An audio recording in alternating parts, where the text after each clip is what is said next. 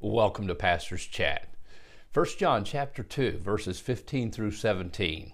Here John is warning the believers that we have an enemy, and it's the organized system of the world that's under the control of the evil one that will drag us down. Remember, Jesus said, the thief has come to steal, to kill, and destroy. But Jesus said, I have come that you might have life, and you might have it more abundantly. We have a choice to make every day.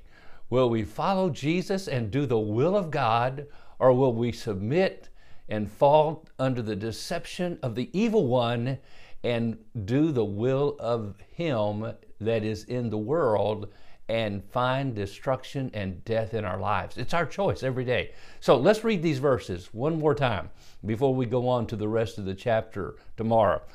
Do not love the world or the things in the world. If anyone loves the world, the love of the Father is not in him.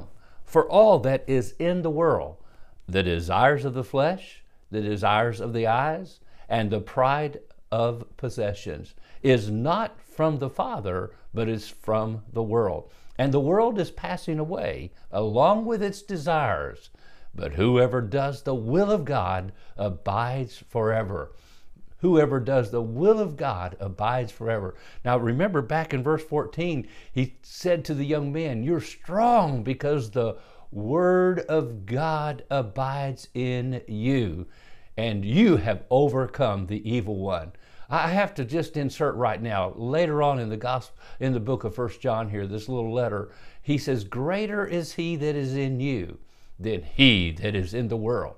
We do have the opportunity to have victorious Christian living, victory over the world, to be an overcomer, because we have the promise that greater is he that's in us, the Holy Spirit of the living God. God himself dwells in us. Satan is not greater than God. Satan cannot stand undefeated before God. He will be defeated. He already is defeated because of the cross of Jesus Christ 2,000 years ago. And greater is he now, the Holy Spirit living in you than he that is in the world. We do have the promise of victory today. And this is the victory that overcomes the world, even our faith, 1 John 5. So we know by faith as we do the will of God. Now remember, he that has the word of God abiding in him overcomes the evil one. Now in verse 17 he says, and he that does the will of God. So you got the word of God and you got the will of God. The only way to know the will of God is through the word of God. What is the will of God? The will of God is that we live to please God rather than the world, the flesh, and the devil. And you know these temptations, the lust of the eyes, the lust of the flesh, and the pride of life is old King James wording for it. Those are the temptations that Eve had in the garden when Satan came there and deceived her. That's the temptation that Satan tempted Jesus with when he took him on those 40 days of temptation. Afterwards, after Jesus' 40 days of fasting and being with the Father, he was tempted by the devil in the wilderness, remember? And those are the same three temptations, the lust of the eyes, the pride of life, and the lust of the flesh. And I'm telling you, my friend, it's the temptations we face every day. And Jesus said, watch and pray that you enter not into temptation. The spirit indeed is willing, but the flesh is weak. Watch and pray. Peter said, be sober, be vigilant. Your adversary, the devil, goes about like a roaring lion. So today, he that does the will of God. What is the will of God? Found in the Word of God.